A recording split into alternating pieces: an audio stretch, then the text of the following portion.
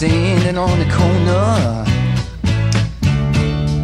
suitcase in my hand. Jack's in his corset, Jane is in her vest, and me, I'm in a rock and roll band. That Record Got Me High is proud to be sponsored by Is This Tomorrow? Is This Tomorrow is a weekly web comic cataloging the absurdities taking place at the Zorro News Channel. Is This Tomorrow is available at isthistomorrow.com. That's isthistomorrow.com. That Record Got Me High and Is This Tomorrow bring you Doug Yule discussing the recording of the fourth Velvet Underground album, Loaded. The recording sessions for Loaded, they're kind of blurry. Much of the 60s are blurry for me. One of the things I remember is when we started the sessions is Steve Sesnick and Lou wheeling one of the Sun amps through the streets of Manhattan because they couldn't get it in a taxi, and Sesnick didn't want to pay for a truck. So they literally, it was on wheels. It's a big cabinet. It was as tall as you are, you know. And they wheeled it through the streets from East 57th or East 55th over to Central Park West, where the big studio for Atlantic was, and broke a wheel and doing it. But they had to have that for the session. We were in the big studio. We started tracking. Lou would pick a song, and we'd lay a track down, and then start layering, other stuff on top of it. It's just dirt. You know that women never really feign, and that villains always blink their eyes. Ooh.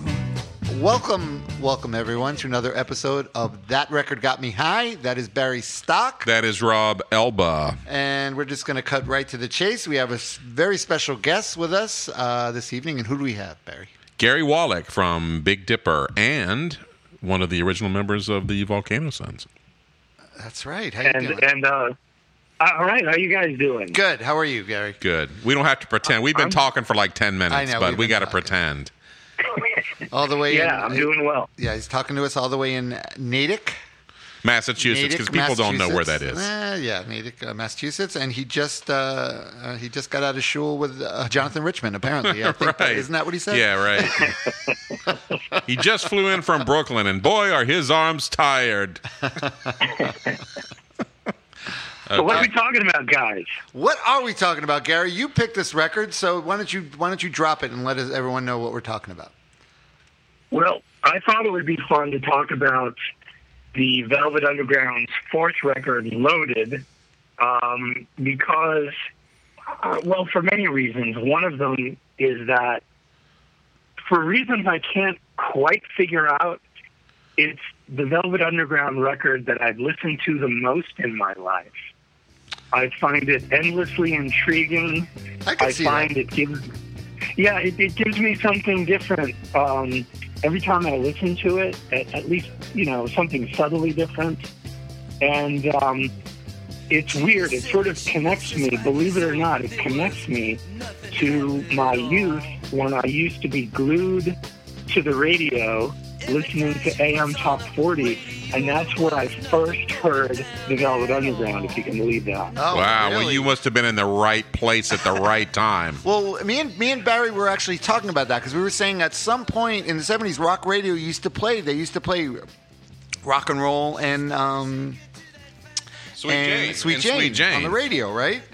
Yeah, I heard both of those, and it was really amazing because maybe this is a topic for another time, but I think Top 40 radio of that era, which, would have been, for me, the late 60s through the mid-70s, was a pretty incredibly eclectic mix of songs. Yes, a lot of it was really bad, but the mix of music was always enthralling. You never knew what you were going to get. So, right. You could get rock and roll by the Velvet Underground right next to Sugar by the Archies, or whatever schlock, bubblegum stuff they were playing at the time, and I found that really enthralling.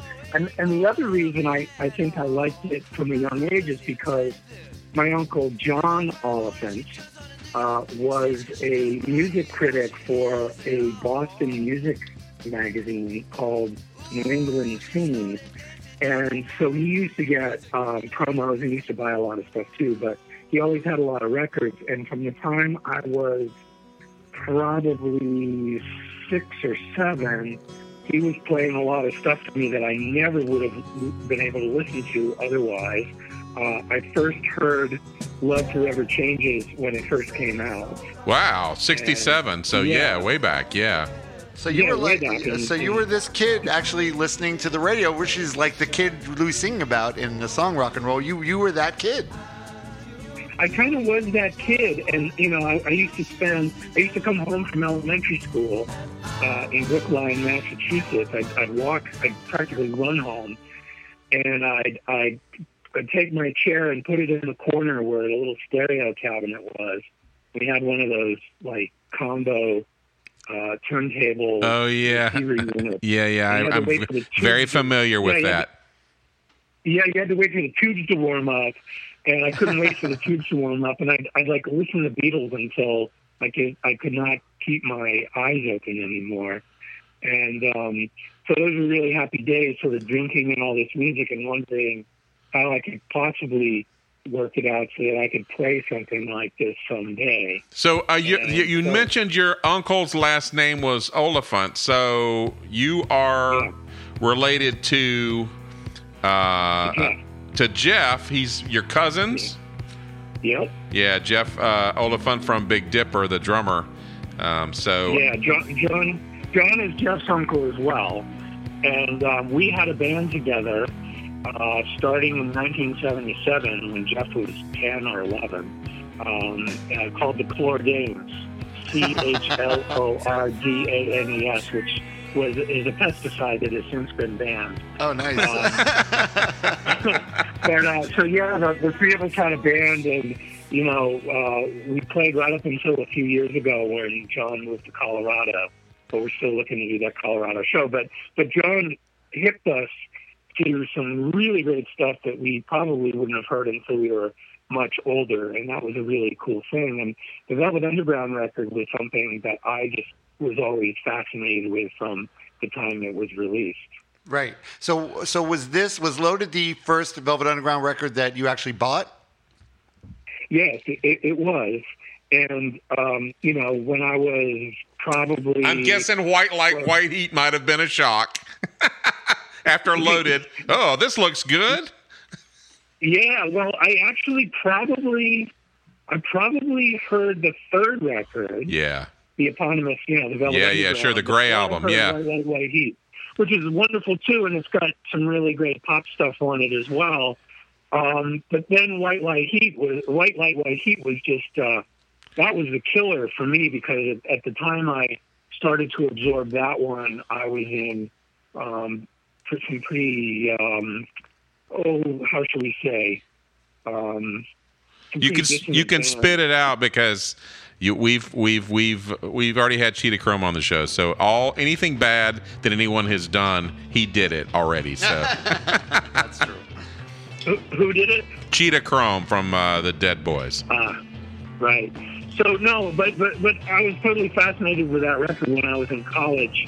I actually had it on cassette, and I used to paint apartments on the weekends, and I made really good money doing that. And the way I could get myself through a whole day of painting an apartment in a lonely, empty place was to blast White Light, White Heat. And one of my favorite things to do was to put the gift to the left channel so I would only hear the music. Good, yeah. The story, the story, good. Right. I can listen to that on endless loop, Yeah, once you hear the story once, you're like, okay, yeah, Walter Jefferson, the blood spurts, and then that's it, right? We're out. Yeah. Right. So this record, to me, I always felt like it was. A lot of people say also it was kind of their last ditch attempt to try and make a straight record that would be commercial that would get played on the radio. Well, the subtext is it was supposed to be loaded with hits. Right, that's why it was called Loaded, which I never knew. I did not know that until looking it up. Loaded also implies was when people you got some heroin in you and you were loaded, right. Or drunk, loaded. Lou playing with that, of course. Sure, and the interesting thing about the record is they had some modest chart success with it. I mean, I wouldn't have heard it on AM Top 40 radio in Boston if that had not been the case. Yeah, but right. But it's interesting because there are some real dogs on that record. I mean, I personally, I could listen to the songs because, I guess I'm sort of a loaded geek, but right. I could easily make a case for losing the song I Found a Reason and Lonesome Cowboy Bill and Oh Sweet Nothing and replace those with some other songs that were that Lou had written at the time. I'm with you. Came out later. I'm with you at the time. Well, like the songs that aren't but are on the extended one, like The Ocean. I would definitely like more of that one. And I'm with you on that. The record. I don't know. I'm sorry. I don't know how you leave The Ocean off of the record. I don't know how you leave Wild Child, which came out on Lou's first solo record, off that record. I don't know how you leave or even I'm Sticking With You. Yeah, I love that. Mo Tucker singing I'm Sticking With You. That's such an awesome song. And I don't know how you do leave that off. But I think, I think at this point, Lou was just trying to do anything he could to make something he felt was commercial, which is also why I think he had Doug Yule sing so many songs. Like Doug Yule sings like 4 songs. And I think at that point, it's just Lou thinking, well, maybe people don't like my voice, maybe they'll like Doug's voice better. Yeah, what's fascinating, we haven't really talked about the songs that actually did make it on the record other than Sweet Jane and Rock and Roll, but, looking at the list of the songs, 5 of them were sung by Lou Reed, and I'd love to talk about his vocal performances on at least a couple of those. Oh, no, we're going to get through, sure, get through totally. We're going to get through every song. And 5 of those were sung by Doug Yule, and at least 2 of the songs, Who Loves the Sun and New Age, if you listen very closely to the very first line, it sounds like he's trying to be Lou Reed. Oh, yeah. Oh, I don't doubt that. For years, I didn't even know it was a different singer. For years, I thought it was just Lou just sounding, wow, that sounds kind of weird. I was always suspicious of Who Loves the Sun. I'm like, it sounds kind of like Lou. Right. But I never investigated it. I mean, obviously it would have been, easy enough to find out that Doug sang those songs. But yeah, he's definitely, and Doug mentions, he says, what had basically happened was they had ostracized Sterling Morrison. And so... Poor Sterling. Doug was playing the guitar parts, and it was the Doug and Lou show, basically. Because Mo is not in it, and that's kind of like what happened with Big Dipper, pretty much too, right? With you and yeah. Oh well. Well. See, the thing that's interesting to me about that is, first of all, Doug could not pull that off for a whole song. He eventually sang more like himself, right? Lou, which is a good thing. And also, I'm really sort of amazed at how good he is at covering all the bases, of playing all the instruments. I mean, he plays the drum. As far as I know, he plays the drums on Head Held High, which is probably my favorite song from that record. And he also plays the bass. And man, it is the pumping rhythm section. It is. Right. Yeah. So Billy Yule did not play the drums on the whole record then. So No. Just some. He played some songs. Doug played drums on a couple, and they had some other session musician, Tommy Castanero, also played it on a couple songs. Okay. So yeah, they used different guys. All right, so let's take. We're gonna just pause for a second because me and in case you haven't figured out by now, Gary, me and Barry are idiots. Yes. We didn't set up. We have it set up now where we're going to play a little bit of each song before we talk about it, just to refresh our memories. But we have to set test up. it. So just stand by 1 second, all right, while we get this set up. All right, stand by. Sure thing. Okay, press play. I'm ready to go. Oh, are you really? Instead of just the beginning, I thought some other salient point. Right. So, we're back. We're back. We had a little technical difficulty, but we're good now. With Gary Wallach. Gary Wallach. We're talking about Loaded. All right, so we should say real quick, we were talking about, of course, at this time, the Velvet Underground was Lou Reed, Sterling Morrison, and then we got Doug Yule and Maureen Tucker, who is credited having on a baby. the record. But yeah, she was pregnant then. She was not there. She does not play on this record. No, she does not. Sterling played only a little bit, is my understanding. Right. Yeah, so, like you said, it's basically the Lou and Doug show. And there was some hard feelings, I think, about that Sterling's part. You could definitely tell that Maureen's not involved. Because it definitely, I mean, it still sounds like a Velvet's record, but not really. It doesn't have that primitive. Not really, it doesn't have that primitive thing. All right, so let's just start listening to it. Let's get into the first song. Let's hear a little bit of Who Loves the Sun. Who loves the sun? Who cares that it makes plants grow? Who cares what it does since you broke my heart? Who loves the wind? Who cares that it makes breezes? Who cares what it does since you broke my heart? All right, we're good. Ba-ba. Yeah, it isn't like you already haven't heard this record. Like, how many times do you think you've listened to this record, Gary, in your lifetime? It would be impossible to tell because when I listened to it the most, I was a teen. So from the age of 15 to 19 or 20, I don't know. I probably listened to it several times a week. So that's pretty it's cool. It's impossible to say. That's pretty cool when you think about it, that you were a teenager listening to the Velvet Underground. I mean, because there's some true confession stuff that I'm sure I could come up with that I might have been listening to this, but I might have been listening to some horrible other things. Okay, so like we already said, this is actually Doug Yule singing, but maybe trying to sound a little like Lou. But also there's a little sweeter. There's also a really heavy pop, like bubblegum pop feel. Oh, to this tune. Yeah, with the pop. Oh yeah, for sure. So when you mentioned "Sugar Sugar" by the Archies, I was like, you know what? "Who Loves the Sun" has got a little bit of that in there, that sweet bubblegum feeling.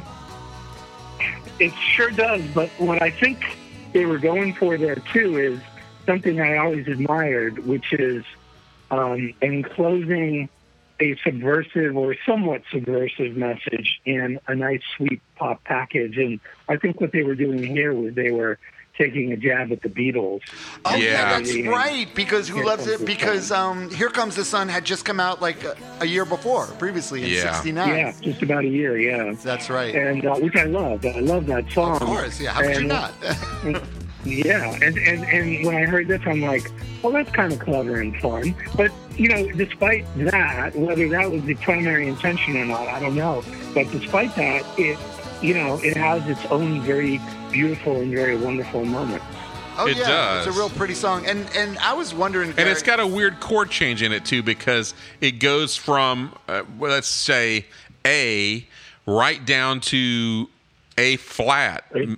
It's A flat. Yeah, it's just like like ordinarily you would either go down to a minor, but it just Lou has got a very interesting way sometimes of putting chords together, and that just is not one I would have thought of about going like straight down a half step. Right. Because, we should say, we didn't mention it, but Lou wrote all these songs, even though Doug sings 4 of them. Lou wrote all of these songs. No. Yeah.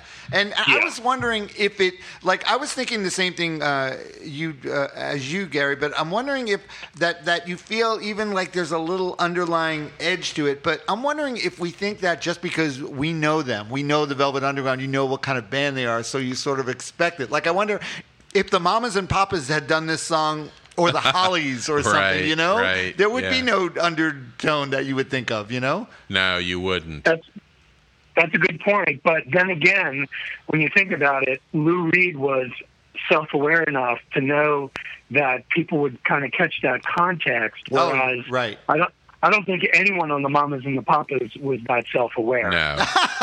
even if they had been a subversive band, which they weren't. Also, really, this record is after all of that stuff, like those bands.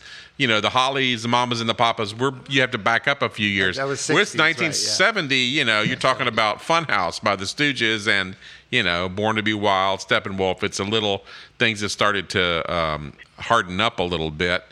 Not everywhere, but there's definitely the 70s are a different vibe than the 60s. And there is one real creepy thing in this song, though. About 1 minute in, there's a cough. Someone's coughing. Yeah, I've heard that. Yeah. I was like, wow, somebody coughs before the chorus. Yeah. Yeah. And and don't forget, too, that Lou had been a songwriter for Hire. For Pickwick, yeah. Right. Yeah, someone needed a pop song, someone needed a ragtime song, someone, you know, whatever it was, Lou could kind of do that. So, or the ostrich, a novelty song, the ostrich, which is insane. Put your head on the dance floor and have someone step on it. All right, so let's get into the second song on this record. Let's pause and hear a little bit of what I think could be one of the greatest rock and roll songs. It is Sweet Jane.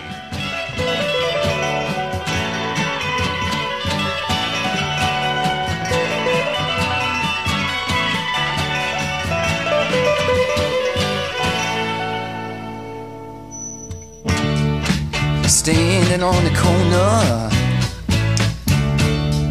suitcase in my hand, Jackson's corset, Jane is in her vest, and me, I'm in a rock and roll band. Huh. Riding a Studs Bearcat Jim. You know, those were different times. All the poets, they studied rules of verse, and those ladies, they rolled their eyes. I will say, all right, so the beginning of it, what is that? Because that, to me, the beginning of it reminded me of like a disco songs, and it almost sounds like a Casey and the Sunshine Band. It does. Song. But Casey and the Sunshine Band much came later. later. You're right, yeah. Right? But doesn't it sound like that? It has that, yes, it's the beginning of... It's got that one of his Get songs. Down Tonight, I think, is the song you're thinking of. So whatever that instrument is, Gary, whatever that keyboard instrument is, that's the same thing. Right. It's got to be. It sounds like they're manipulating the guitar sounds with a little bit of tape speed change there. Right. I think they're recording it at half speed and then playing it back, and it sounds like it's twice as high up on the fretboard. That sounds right. So maybe someone producing Casey's record go, hey, did you hear that little intro? Yeah, Let's. Right. It's curious because, and this is a whole. We could probably talk for 3 hours about the way the record was recorded and mixed, but much of the record sounds so flat and so untreated, and then you get this intro to Sweet Jane. Right. And that sounds totally comes out of left field. Yeah, it's like, well, it's only the second song, so maybe it doesn't come out of left field at that point. But in comparison to the other songs, it's got this incredible textural ambient thing that sort of stands out on its own. There's nothing else that sounds quite like it. There isn't, and I should mention that Lou performing it live, as far as I know, he did. There's the very lengthy intro that's on Rock and Roll Animal, but it's totally different than this. Lou never. That intro is not something that was ever recreated so live. It's probably something they just came up with in the studio to make. Well, yeah, right. Yeah, like radio's gonna love this. Interesting. Yeah, well, it's interesting considering that there was a bridge to this song that was hacked out for the original version of the record that was later restored, and you can hear it on some live performances too. The Heavenly Days of Wine and Roses. Oh yeah, right. Which Lou has always has said after the fact he was reportedly like furious that they took it out, that they took that out. But a lot of times when he played it, like on Rock and Roll Animal, he didn't have it in there either. Well, it's also, and then I think Doug Yule said, "Oh no, Lou had that taken out originally." Right. That's what I believe. Yeah. So I believe he was rewriting history. Artists often do; they rewrite their own history.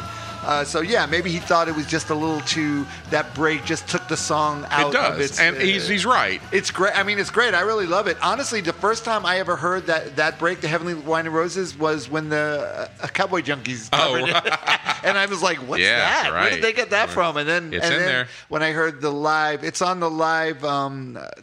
69. Yeah. That is 69. Right. Yeah. The Matrix, the stuff from the Matrix. So Lou was kind of full of shit with that. Yeah. Gary, didn't you? I understand that you actually said hello to Lou in a club one time. Is that true? Did I remember hearing a story? No. It was not you. No, not me. It was someone else. I don't know. But I had an opportunity to meet him once, and I whiffed. He was doing an interview at the radio station that I worked for, WBUR in Boston. I can't remember why. After this show, you can put an ED on the end of that word "work." The show. Yeah, I'm just kidding. Well, anyway, I'm walking down the hallway, and when you walk down the hallway, you pass these 4 main studios, and you can see who's in the recording room because there's a lot of glass. And I'm walking. I didn't even know he was supposed to be in the station. I'm walking down the hall. I see this guy sitting there by himself in front of this big Neumann microphone.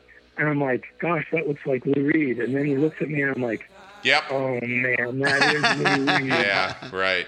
And I'm like, I should go in and say hi, but I couldn't bring myself to do it. And he really had this sour look on his face that said, "Oh, really? What a surprise!"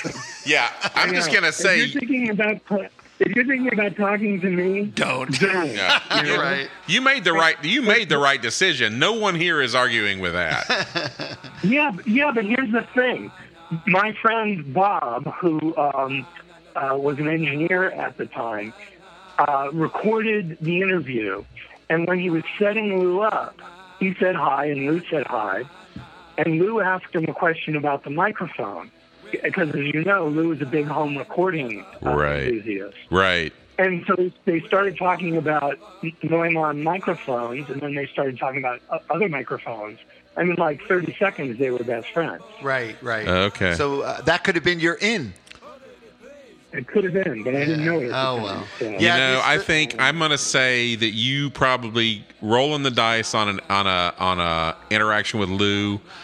You came away with a good memory. Yeah, almost. It may have not been didn't come out exactly the way you wanted, but yeah, I forget which one of you. It was embarrassing encounter, so it was probably Steve Michener. I'm going to guess. I think so. Yeah. Well, the story was that some members of Big Dipper were in a club and Lou Reed was playing, and they were there to see Lou Reed, and Lou walked by them, and one of them went, "Hey Lou, hey Lou, how's it going?" And he said he just looked over at who he was walking along with and said, "Yeah, like he fucking knows me." So yeah, I'll tell you one story. I have a friend who claims to know Jonathan Richman and Mo Tucker. And in 1985, I wasn't really doing anything. I'd been out of Volcano for a year, and it was before I started hanging around with Bill and started writing songs with him. So I get a call one day from this guy, and he says, "Hey, I have a really big bit of news for you. Can I come over?" I'm like, "Yeah, sure." So he comes over, and we're talking, and he says, Jonathan Richman and Mo Tucker want to start a band in Boston. Start a band. And they asked me who the best guitar player in Boston is who might be interested in doing something with them. And my friend said, "Well, it's Gary Wallach." Which, all right. I will pause here and say that's not true. No, of course not. Even I'll say that. But he said, would you be interested? And I'm like, yeah. Yeah. And so I was very excited about that possibility. They never moved to Boston. They never started a band together. I probably know the story's not even true, but no. You know what? Wowie.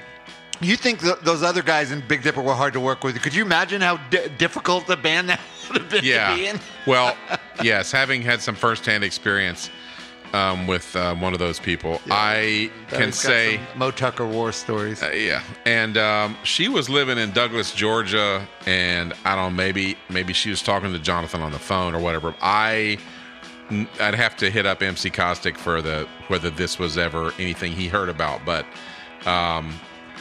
when they went down and interviewed her, the What Goes On people or they went up to Douglas to interview Mo.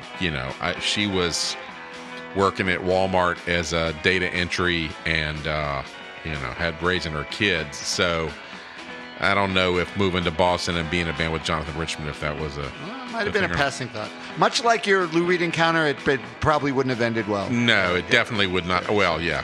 All right, because she plays Mo plays loud, so Jonathan, Oh yeah, he doesn't like loud. He does. My recollection is Jonathan likes to, let's all play like children in elementary school. All right, so we haven't mentioned the lyrics in this. This song, for as simple a sounding song it is. Well, we went way off track, didn't we? We did. We went out. That's all right. We can do that. Some people like to go out dancing, and other people they have to work. Yeah. And there's even some evil mothers. Well, they're going to tell you that everything is just dirt. And I love that line because we know people like that. Just as people that just put down everything and think everything is shit and are negative. Which I'm thinking maybe Lou could be like. Yeah. A lot. Yeah. But in this song, he's sort of turning it around. He says, that women never really faint, and that villains always blink their eyes, and that children are the only ones who blush, and that life is just to die. It's so poetic. Great song. It's so great. It is one of the, for me, it's one of the great songs in rock and roll, just because it has this sort of epic sweep of optimism and hopefulness, and it's got these characters who he tells you just enough about that you kind of are interested in them. Yep. All right. Well, so I think what he does in Sweet Jane is quite extraordinary. He connects the decadent New York scene of the late '60s to the F. Scott Fitzgerald decadence of the Roaring '20s, yeah. and he takes a look at that cynicism, and actually I think it's the stanza after the ones that you just quoted that's the most amazing, because it ties the whole thing together and it blows away all of that sort of dark, gloomy pessimism. He says, and he sings beautifully, and anyone who ever had a heart, they wouldn't turn around and break it. And anyone who ever played a part, they wouldn't turn around and hate it. It's beautiful. Yeah, that is beautiful. You're right. It is. It is. It's just, it is. It's great. And it's so, that was the thing about Lou. He, as such a guy that seems so, like... hard. Yeah, hard and reserved. Cynical. He could write these just beautifully poetic things that just get you in the gut. Right? Yeah, just don't try and get close to Lou, and don't say hi to him. Don't say hi to him because you don't really know him, right? No. All right, so let's. Speaking of great songs, this album has like a 1, 2, 3 punch. It does. That is just like amazing. Yeah. I think after it, as we said, there's some songs it drops off a little, but this song number 3 is another just classic rock and roll. Yeah, it's song. a tie for me. This is a tie with Sweet Jane for like great songs. Right. All right. So let's listen to a little bit of rock and roll.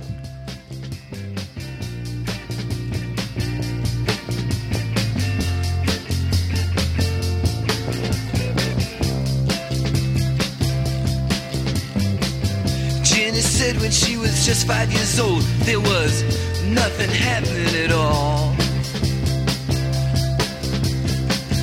Every time she puts on the radio, there was nothing going down at all. Not at all. Then one fine morning she puts on a New York station. She don't believe what she heard at all. She started shaking to that fine, fine music. Her life was saved by rock and roll. Despite all the amputations, you could just go out and dance to the rock and roll station. But so Gary, this song, I mean, this song sort of Lou's writing it about himself as a kid listening to radio, but this could be you too, right? It could be, yeah, because, when I was 5 or probably closer to 6, I was listening to the radio, Boston radio, and it really lit a fire.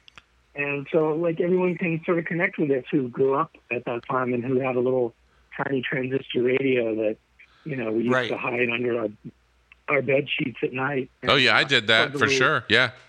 Yeah, plug the earphone in, and the world was at your disposal. Yeah. And it's what's so beautiful. I mean, there's so many beautiful things about this song, but I can't really figure out how they got that guitar texture. It's so nice. Yeah, one thing is I've puzzled over that myself. I believe there's a 12-string involved, and there's also I think the low note on the guitar is tuned down to C. It's in C. Yes. So it's in C, and they got the E, the high E ringing out up top, which is really nice. And it has a sixth chord in it as well, which is unusual in the rock and roll idiom.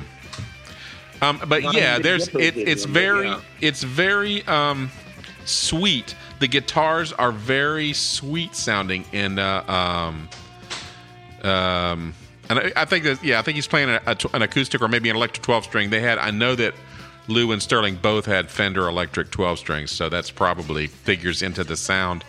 And then there's, of course, the sound of the guitar solo, which has is Doug, but this is Doug playing the guitar solo. Yeah. Right, yeah. Right.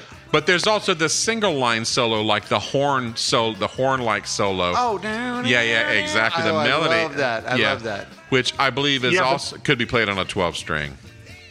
Yeah, the moment of the song is when it goes from the Doug Yule slightly cliched rock and roll radio, right, and then it goes back to the bridge, and then you hear that second what you refer to as the horn guitar, coming in under it, and then the whole song changes. Right. And funny enough, that Doug Yule guitar break, which that sort of cliched but cool little rock and roll guitar break reminds me of something from Marquee Moon. There's a Richard Lloyd break, maybe in See No Evil, that's got the same kind of feel. And I've always I've conflated those two things. So whenever I hear it, I go, oh, that's the same thing that Richard Lloyd does in See No Evil. It actually reminds me a little of Jimmy Page, too, like something like Jimmy Page would do. Well, true, but I don't know that, No, it just does. I mean, that just sort of like little mini shredding, It's not like full-on shredding, but mini shredding. It's a complicated little riff to learn, as a matter of fact. Over the years, I've probably tried to learn it a couple of times and been like, okay, All right, so let me ask you guys this. I was wondering this. What song... All right, so it's... Jenny said when she was just 5 years old, there was nothing happening at all. Every time she put on the radio, there was nothing going down at all. But then one fine morning, she puts on a New York station, and she don't believe what she heard at all. So her life was saved by rock and roll. What do you think Lou listened to as a kid that sort of saved his life by rock and roll? What would he have heard on the radio? Well, he was into doo-wop. Lou was a big doo-wop fan. Oh, okay. So I don't know. What do you think, Gary? Was it doo-wop? Was it Little Richard? Was it, It was probably whatever the teens of his age on Long Island were listening to at the time, whatever that was. Right. But, because, as you know, it almost doesn't matter what music it is. If it hits you at a certain time in your development, you're never going to forget it. True. Yeah, sure. But he gets some really nice subversive ideas in here, despite all the amputation. Yeah. Yeah, what does he mean by that? What is he trying to say? I don't know. I mean, maybe he had a vision of what was going to happen to Sweet Jane, when they cut out the bridge or something. But then later, he does this amazing syncopated, and it sounds like an unrehearsed line where he says, despite all the computation. Yeah, right. You could just, it's so intuitive and so brilliant. Oh, he was great at that. The thing about Lou Reed, which I always love, why he's probably my favorite songwriter, was that as like artsy and poetic as he could be, that he really believed in like the power of rock and roll, just like the primal raw power of rock and roll. Definitely, he bought into it totally. And there's that point where he does that octave jump with his voice in the my music, and you're like, what? Wow. He does that with the word believe as well. Right. And the thing to know about Lou was, people have said that Lou could write songs sort of extemporaneously, like on the spot. Like he could sit down and start playing, and so he had that particular ability to pull things out of thin air. That I'm guessing the word computations, that syncopation and stuff, is just something that Lou Reed the genius did, right? Mm-hmm. Yep. Barry's cat agrees. Yeah. Percy says, I agree. Go ahead. So, yes. So what's next? All right, let's listen to a little bit of the fourth track, Cool It Down.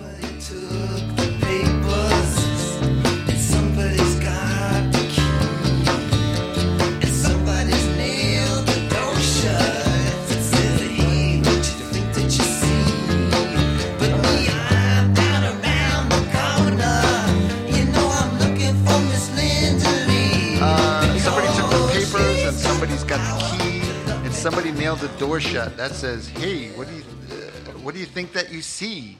But me, I'm down around the corner. I'm looking for Miss Linda Lee because she's got the power to love me by the hour. All right, so this one song, of Lou's pet subjects appears. But this song doesn't have.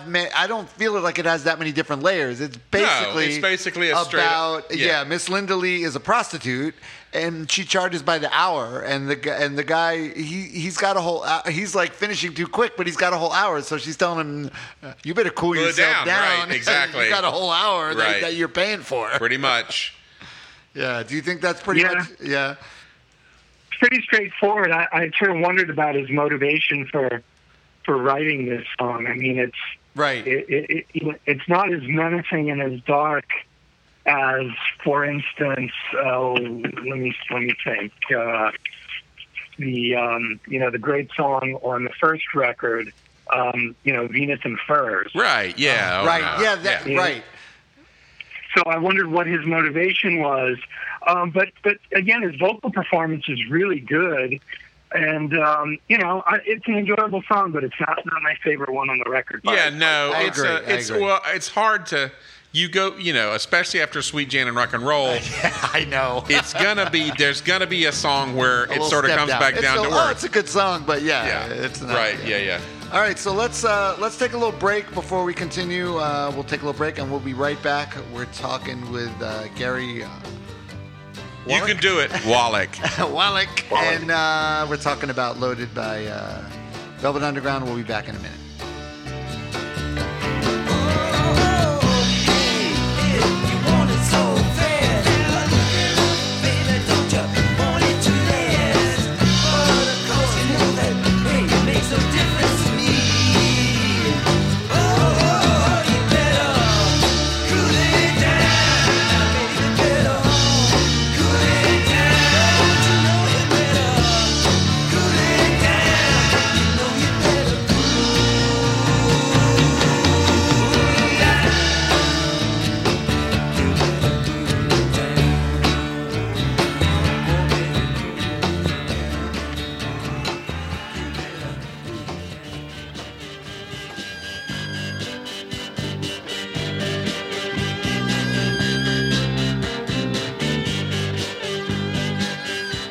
That Record Got Me High is proud to be sponsored by Is This Tomorrow?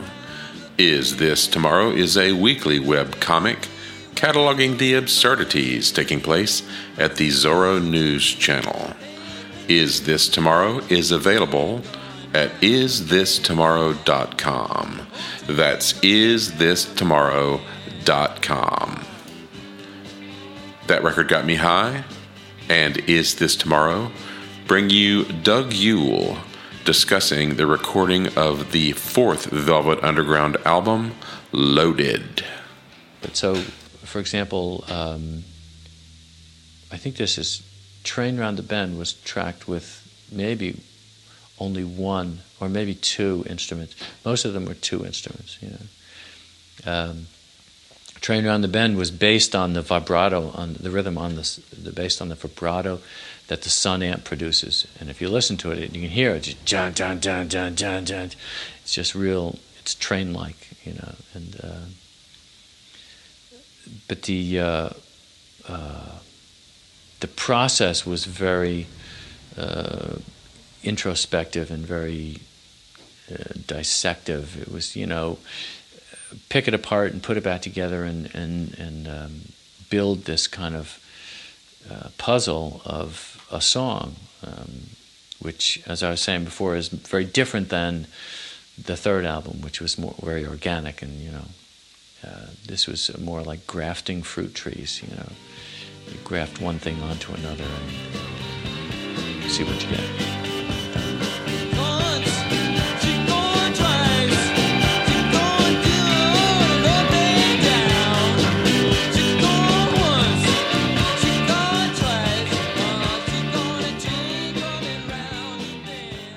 We are back with That Record Got Me High. That's Barry Stock. That's Rob Elba. And we were talking to our special guest, Gary Wallach. From the band Big Dipper. He played in the Volcano Sons, and now he basically just walks around his house and looks at his musical gear, but doesn't actually do anything with it, as we just found out. But that's fine. That's fine. Maybe doing this, talking about this record will spark you. There you go. You know? Yeah. I hope so. I've got some songs worked up that I hope will maybe become some Mars Classroom tunes at some point. And, right. Because you made that record with one of your favorites, Rob. Pollard, yeah. Robert Pollard, right, yes. Oh. Yeah. Yeah. Right. Rob is trying to... He is one of my favorites. He is, yeah. I love Robert Pollard. And we will probably do another GBV record at some point. At some point, we have to, yeah. Or Robert Pollard solo record. You never know. There's like 300 to pick from. So, Gary, actually, what do you think of the latest thing, the Zeppelin one? I think it's really good. I haven't heard it yet. Oh, it's really good. I have it here somewhere, but we had to very quickly put all of our sort of unshelved CDs in the garage because we had a basement flood. We had a hot water tank fail. And a lot of stuff got destroyed. Fortunately, none of my musical gear, but so I've got these stacks and stacks of CDs that are unalphabetized, and I have that somewhere, and I'm dying to listen to it. Oh, okay. Yeah, no, it is. It's really good. All right, but we're talking about Velvet Underground Loaded, and we're at song number 5, so let's listen to a little bit of New Age. Can I have your autograph? He said to the fat blonde actress. You know, I've seen every movie you've been in, from Pairs of Pain to Jewels of Glory. And when you kissed Robert Mitchum, gee, this song has like a real creepy vibe to it. It does. Yeah. Yeah, right? So he sets the scene in a brutal. Fairly, and this story has been written before. What song did we cover about was that Mott the Hoople? About the aging actress? Oh, yeah, I think it was. Which is on All the Young Dudes, which is ironic because they cover Sweet Jane on that record, too. Yeah, right. So I think thematically they had an eye on Loaded for All the Young Dudes. So what do you think about the song, Gary? I think there are a lot of interesting things about the song. One is it should be the ending of the record and not just of the first side. Okay. Yep. It's that kind of a song.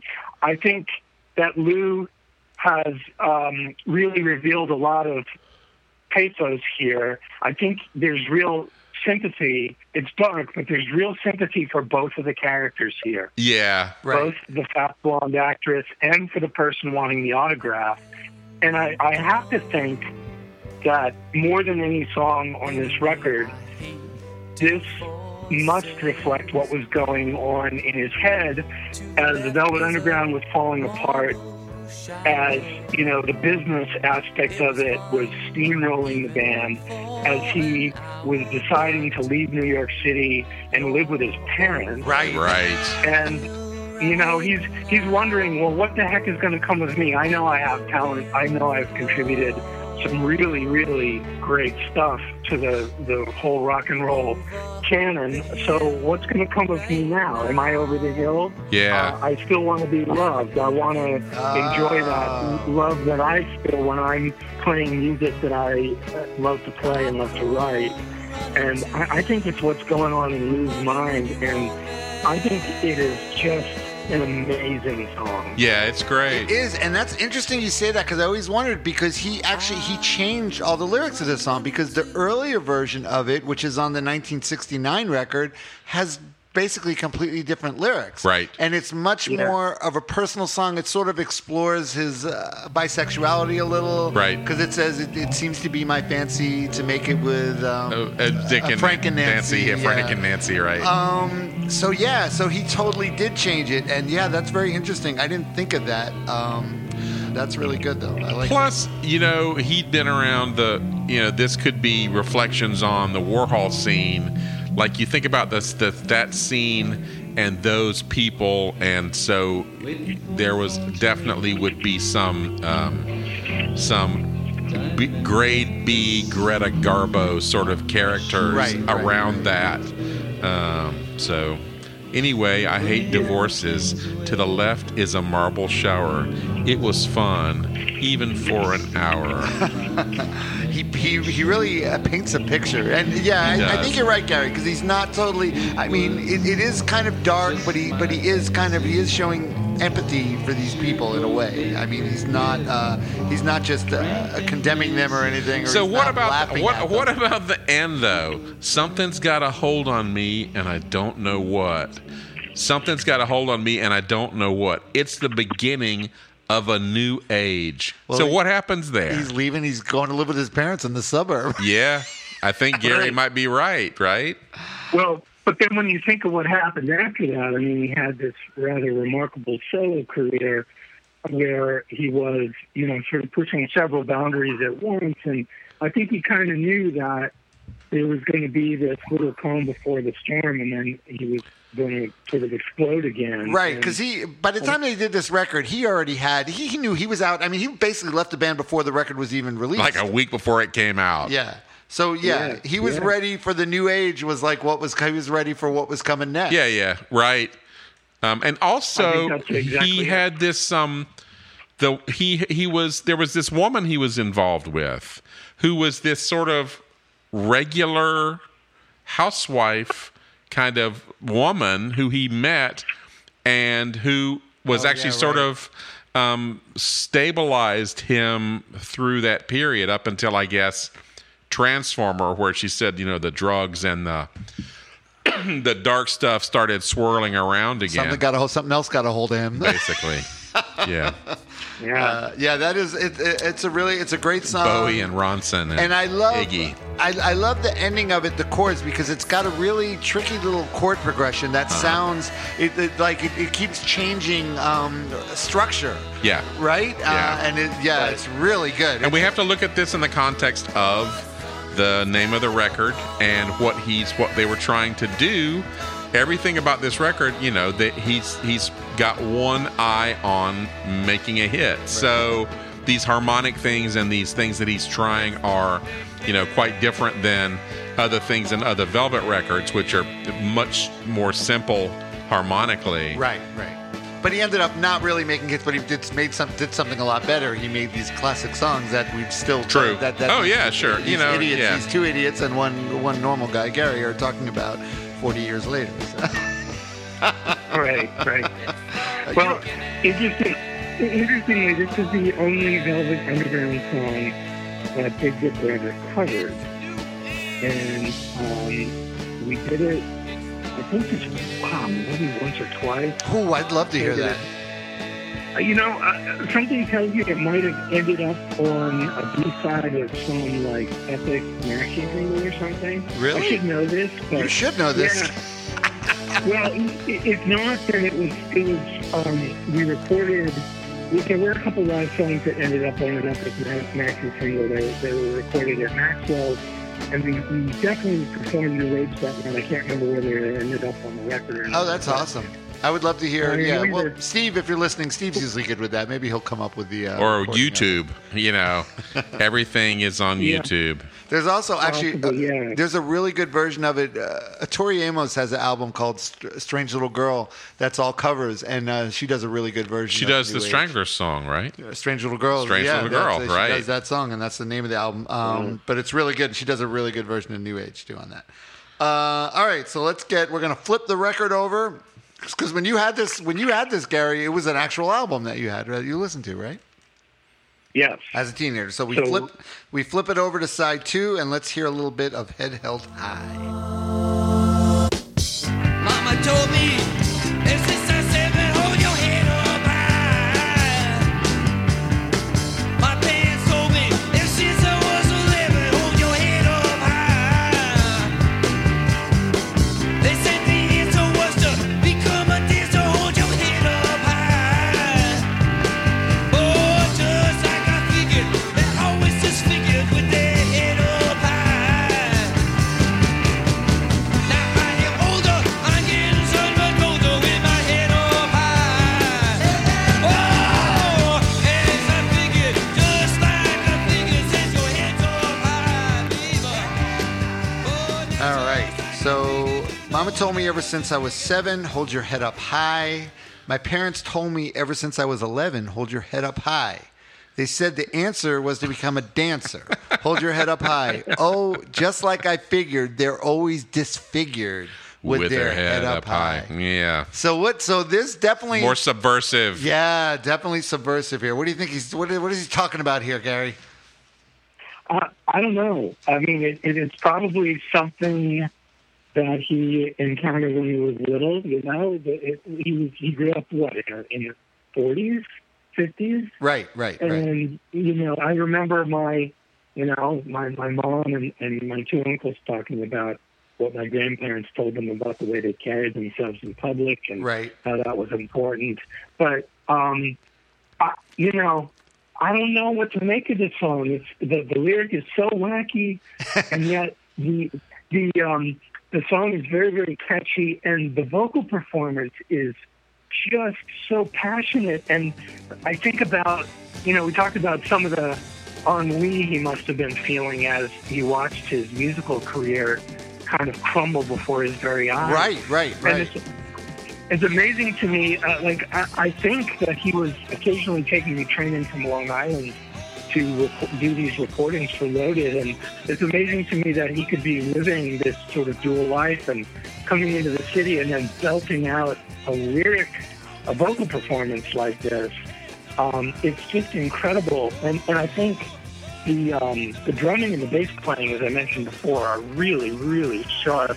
Yeah. It's a beautiful melodic bass line, and I was so sort of smitten by this song that the first thing I ever recorded when I had a little home setup, I would have been 19 years old. I had 2 cassette players, you'd record at one channel. Oh, yeah. Yeah. Bouncing back and forth. I have a version of me playing this. Yeah, right. But I have a version of me playing this when I was 19 and playing all the instruments on it. Oh, nice. And basically playing it note for note, the guitar leads and the bass line and everything was like note for note. But the funny thing is, it's an up-tempo song, but there was a speed problem with one of the cassette decks. So each time I dub, it would lose speed, and it sounds like it sounds like the Cowboy Junkies. All right.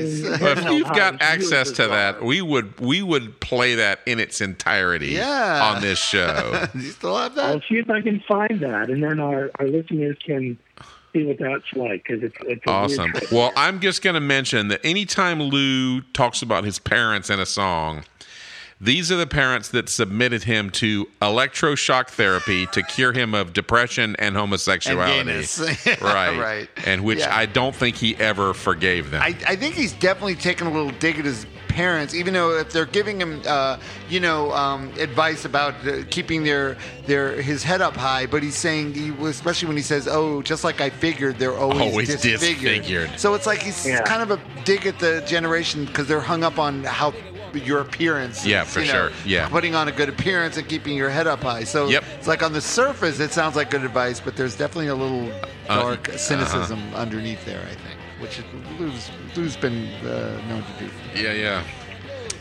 All right, so let's listen to a little of the second song on the second side, "Lonesome Cowboy Bill."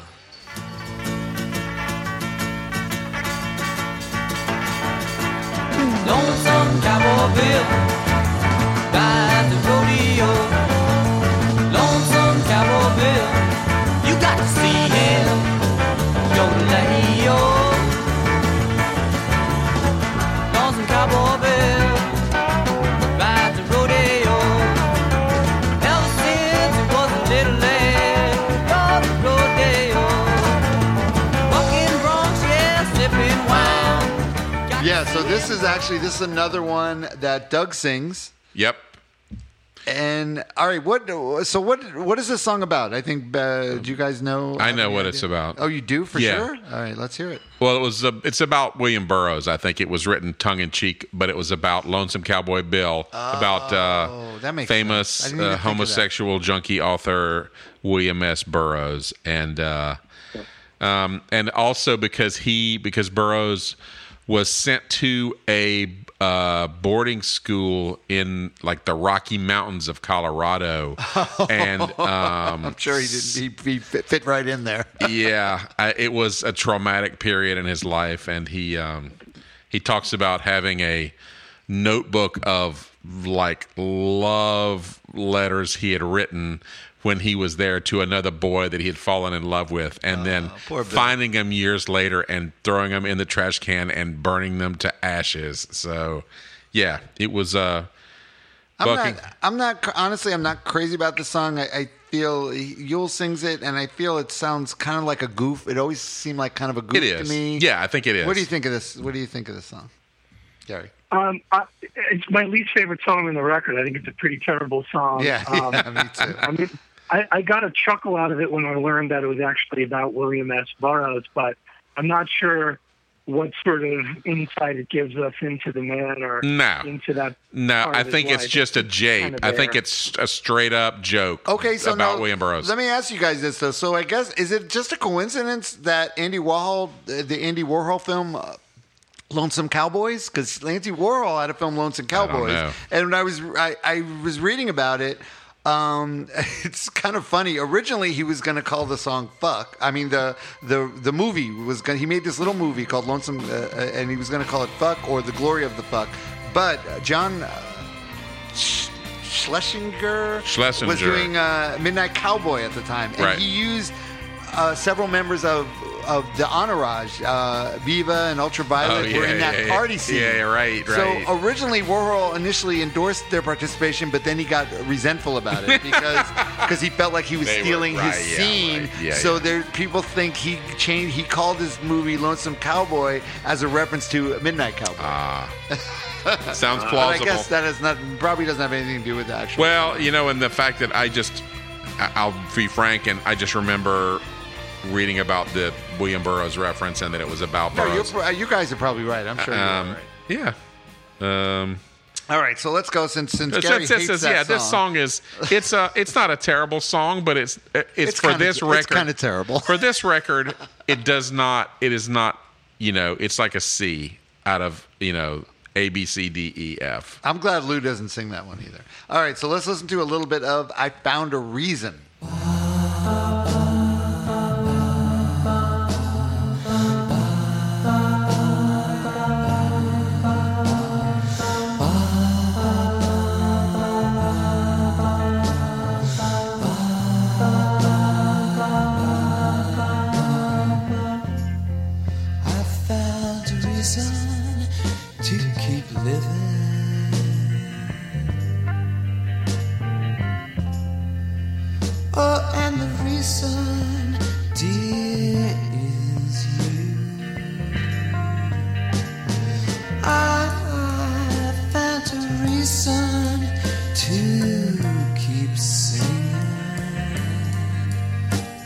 this is a classic Lou like we were torch talking song, about. right? We were talking about. Yeah, it's basically a '50s pop song, but there's elements of that intro.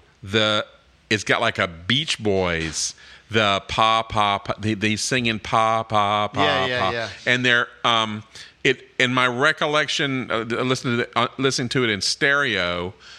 They alternate channels, so they pop from one channel to the other, back and forth, and they're very psychedelic for a Velvet, underground production. They have a very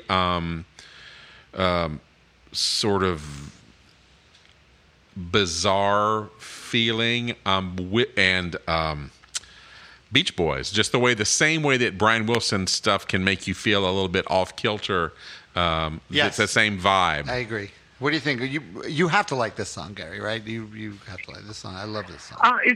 It's okay. I could do without it. I think Really? It serves two purposes. Yeah, it serves two purposes, though. One is it gives us the brilliant lines, "Oh, I do believe you are what you perceive. What comes is better than what came before." I think that's a really great lyric. Yep. It is. But it also gives us that weird little intro to Head Held High. Think about it. Oh. Mama told me. That's from I Found a Reason. Oh, okay. Okay. I thought, you know what? I thought of, I sort of thought when I was listening to it that it sounded like I got some deja vu from that, but okay. You've heard that. You've probably examined the record in much greater detail, so we're going to defer to your expertise on the. I Found a Reason. The thing I like most about it, the rest of the song is constructed like a kind of like a '50s pop or doo-wop song would be. Like a and he does the little spoken thing in the middle. Oh yes, totally. But it's got totally, the maudlin sort of vibe to it. Even though it's like, honey, I found a reason to keep living, and you know the reason, dear, it's you. And I've walked down life's lonely highways hand in hand with myself, and I realized how many paths have crossed between us. But because it's Lou, he's not being totally, like, he's being a little ironic, Yes. Right? Yeah, because it's Lou. It's Lou. I read, Gary, I found this really great quote. John Cale is quoted as saying about Lou Reed. He said he couldn't understand how Reed could write such tender and heartfelt songs and yet could be the complete opposite as a human being. Right. Yeah. No, I think there are probably more songwriters like that than we can imagine. Right. People have limitations for various reasons, and they know that at some level, but they can live in this little fantasy world where they can act out in ways that they can't in real life. And you see it all throughout art, and I think Lou is just sort of an extreme example of that. Yeah. Right, definitely. Agreed. Which it leads to the lesson, don't try and meet your heroes, right? With Rob, we haven't mentioned that in a few episodes, but a lot of times that can turn out... chances are it's going to be disappointing. For both parties. for you and the hero. Right, exactly. Yeah. All right, so let's listen to the next song. Let's listen to a little bit of Train Round the Bend.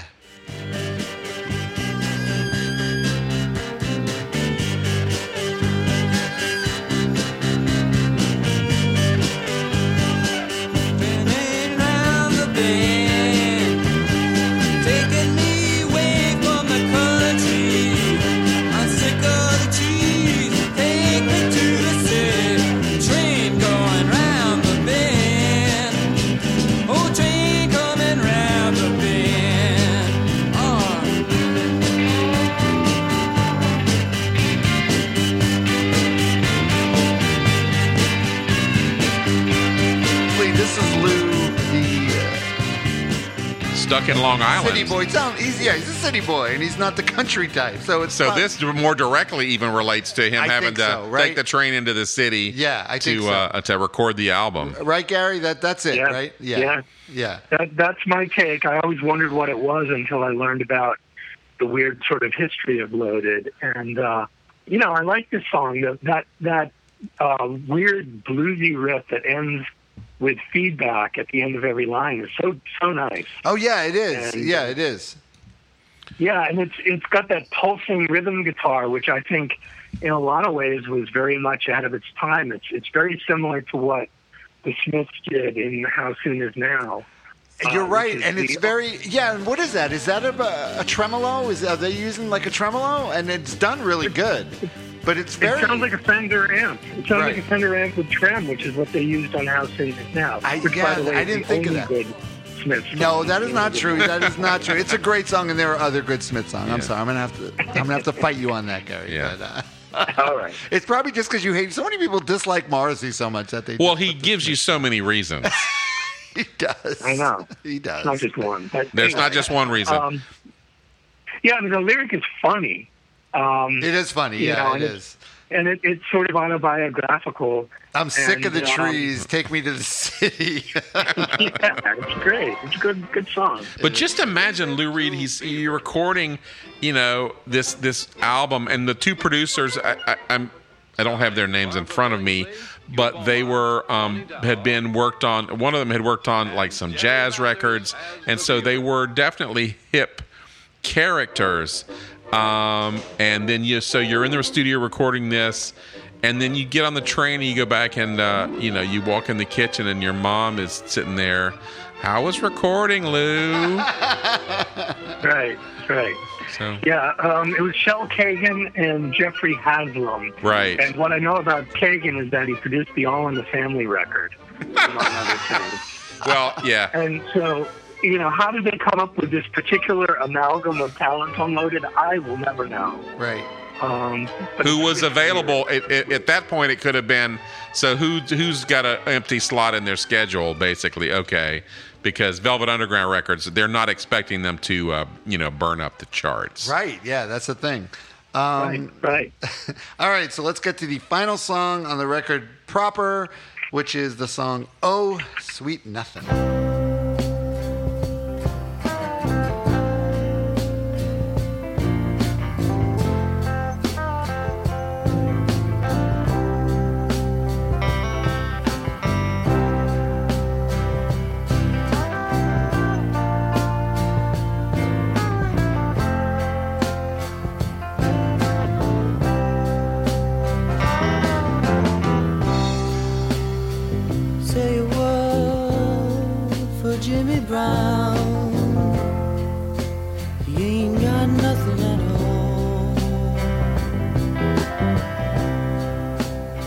Not the shirt right off his back. He ain't got nothing at all. Say a word for Jimmy Brown. He ain't got nothing at all. He knocked the shirt right off of his back. He ain't got nothing at all. And say a word for Ginger Brown. He walks with his head down to the ground. Having your head down in a Lou Reed song appears multiple times. Oh, does it? Okay, because that's a Lou thing? In side 2 of White Light White Heat, I heard her call my name. I got my head between my knees. So that sort of slumped over thing appears. That's part of Lou's milieu, if his pantheon of ideas. Right. Yeah, well, he couldn't keep his head high, as his parents told him. Exactly, it's true. He really yeah, so it appears multiple times in his. So on paper, reading the lyrics, this definitely sounds like a Lou Reed song because he's talking about a lot of different characters. Ginger Brown, he sings about with all these different characters. But this song has Doug Yule all over it. Yeah. And kind of to its detriment to me because he's singing lead, but he's also playing drums on this, and he's playing the guitar solos. And to me, the guitar solos in this are about as mainstream rock as anything you'll ever hear the Velvet Underground do. Right. Yeah. Just like mainstream blues rock guitar licks. Yeah, it's not just that it's mainstream; it's that the leads in the song aren't particularly well played. He's a little out of tune. He's playing a lot of cliches. Right. You know, it's not really landing for me. I think, you know, if they were going to go with this exact same 10 songs, I would have buried this at the end of side 1 and gone with New Age. Right, yeah, you're right. As I mentioned before. Because New Age packs a wallop that Oh Sweet Nothing doesn't quite do, although, you know, given the context of what Lou was going through at the time, I guess Oh Sweet Nothing takes on, you know, maybe a slightly deeper meaning. But still, it's not the strongest song on the record. It's not, and it's like it's like one of his classic 3-chord. You know, it's basically 3 chords, and it like builds, but it never. I think the problem is it's trying to sound like a band song, but it's not, because it's Doug Yule basically playing all these instruments on it, and it just all sounds it just kind of lays flat. It's kind of flat. Well, I think it harkens a little bit forward to Lou's solo album Berlin, because it's got sort of that same feeling to me as songs on Berlin, and that, you know, that just darkness, bleak darkness in the lyrics. But I find it interesting about the guitar playing on the album, because having Doug Yule play those leads, because Lou was the lead guitar player in the Velvet Underground. Right. And so he obviously knew, and Lou's one of my favorite guitar players of all time. And because he plays in a kind of intense and slightly off-kilter fashion. Yeah, right. And this, Doug Yule does not. He's playing everything just Lou obviously knew, if we're going to have hits, I'm not going to be playing those leads. I'm the guy who plays the lead on I Can't Stand It Anymore, and it sounds like, you know, you've opened the doors to the insane asylum. And so he was they were definitely going for, okay, we need to get something, we need to get some sales here. And you know, it peaks on the middle of side 1, basically. So, yeah, Gary, I'm going to guess over time you've listened to the first side of the record more than the second side. Oh, like, totally. Well, I would say yes, except for Head Held High is my favorite. Is your, that's right. Yeah. So I would flip it over to side 2, play Head Held High, and then go back to side 1. Right. Sure, right. It's definitely front-loaded record, I think. Well, on the third Velvet's record, the one before this, there's the side 2 has the long piece on it called Murder Mystery, which doesn't get discussed a lot in the Velvet, you know, canon as well. I've learned to love it over the years, but it's sort of like The Gift. But it's sort of the same thing. When you get to that point in side 2, you're like, oh, it's the Murder Mystery. So you just, you know, and you flip it over and you start again on side 1. Right. Yeah, side 1 of the Velvet Underground's third record is really amazing. I mean, it is. I was listening to it today, actually, because I was going back. Yeah, What Goes On, Pale Blue Eyes, it's great. Yep. Do you always find? I mean, I always find myself going back, especially because I listened to this one. Then I said, I got to. I ended up listening to all of them. There's something about the Velvet Underground. You know, you always go back to it and you listen to it, and a lot of times you hear new stuff every time almost. Yeah. You know? Yep. That's crazy. All right. Well, so that's the record that's loaded. Thank you so much, Gary, for coming on and doing this. It was a great choice, and obviously, yes, you have. And I think your encyclopedic knowledge of the record. We probably should have let you. I've been listening to it since it's a goddamn teenager. Yeah, we should have let you talk more and shut up. But you know how we are. We can't do that. You get a couple of drinks in us, and it's all over. It's nice of you to say that, but really, it's probably more than anything evidence of a misspent youth. Well, you know, hey, there's worse things you could have been doing. Exactly. You're still around now, so exactly up in Natick, and you're doing fine. All right, so I just want to remind everyone, if you like listening to us, the best way to support us is to share the website, and you could just share individual or share the SoundCloud episode. On, that's right. Media on your different various social media things, and think about becoming a what, Barry?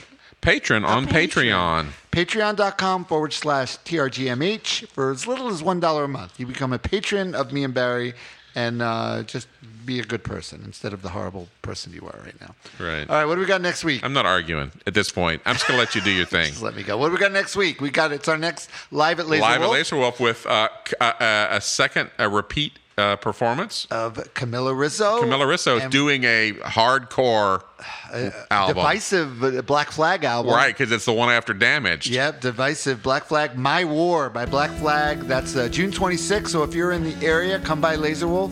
We usually start up around 8 o'clock, and they're a lot of fun, right, Barry? Yeah, I usually have fun. We're yeah, right. Drunk by the end of it, so free beer. But yeah, come out. For and that. My War is it's an intense. It's like it's like if you took the album Damaged and you dipped it in a vat of THC. Yeah, right. And slowed it down. Slowed it down. Slower speed. Put the sludge. Turn on the sludge. You have a sludge knob on the amp. And Camilla's fantastic. She is great. And so that's next week. Once again, Gary, thank you so much for being our guest. We really enjoyed this, and I'm sure we will have you on again sometime. Pick another record. And we invite, as always, Big Dipper is invited to come down and do a little South Florida tour whenever you guys want. Right. You guys can all stay at Barry's place. We got extra rooms. We can make it happen. Yeah, you can't stay at my place, but Barry's place you can. All right, so once again... Thanks, guys. Thank you, Gary. For coming on. Once again, that is Barry Stock. That is Rob Elba. And where That Record Got Me High. We'll see you guys next week.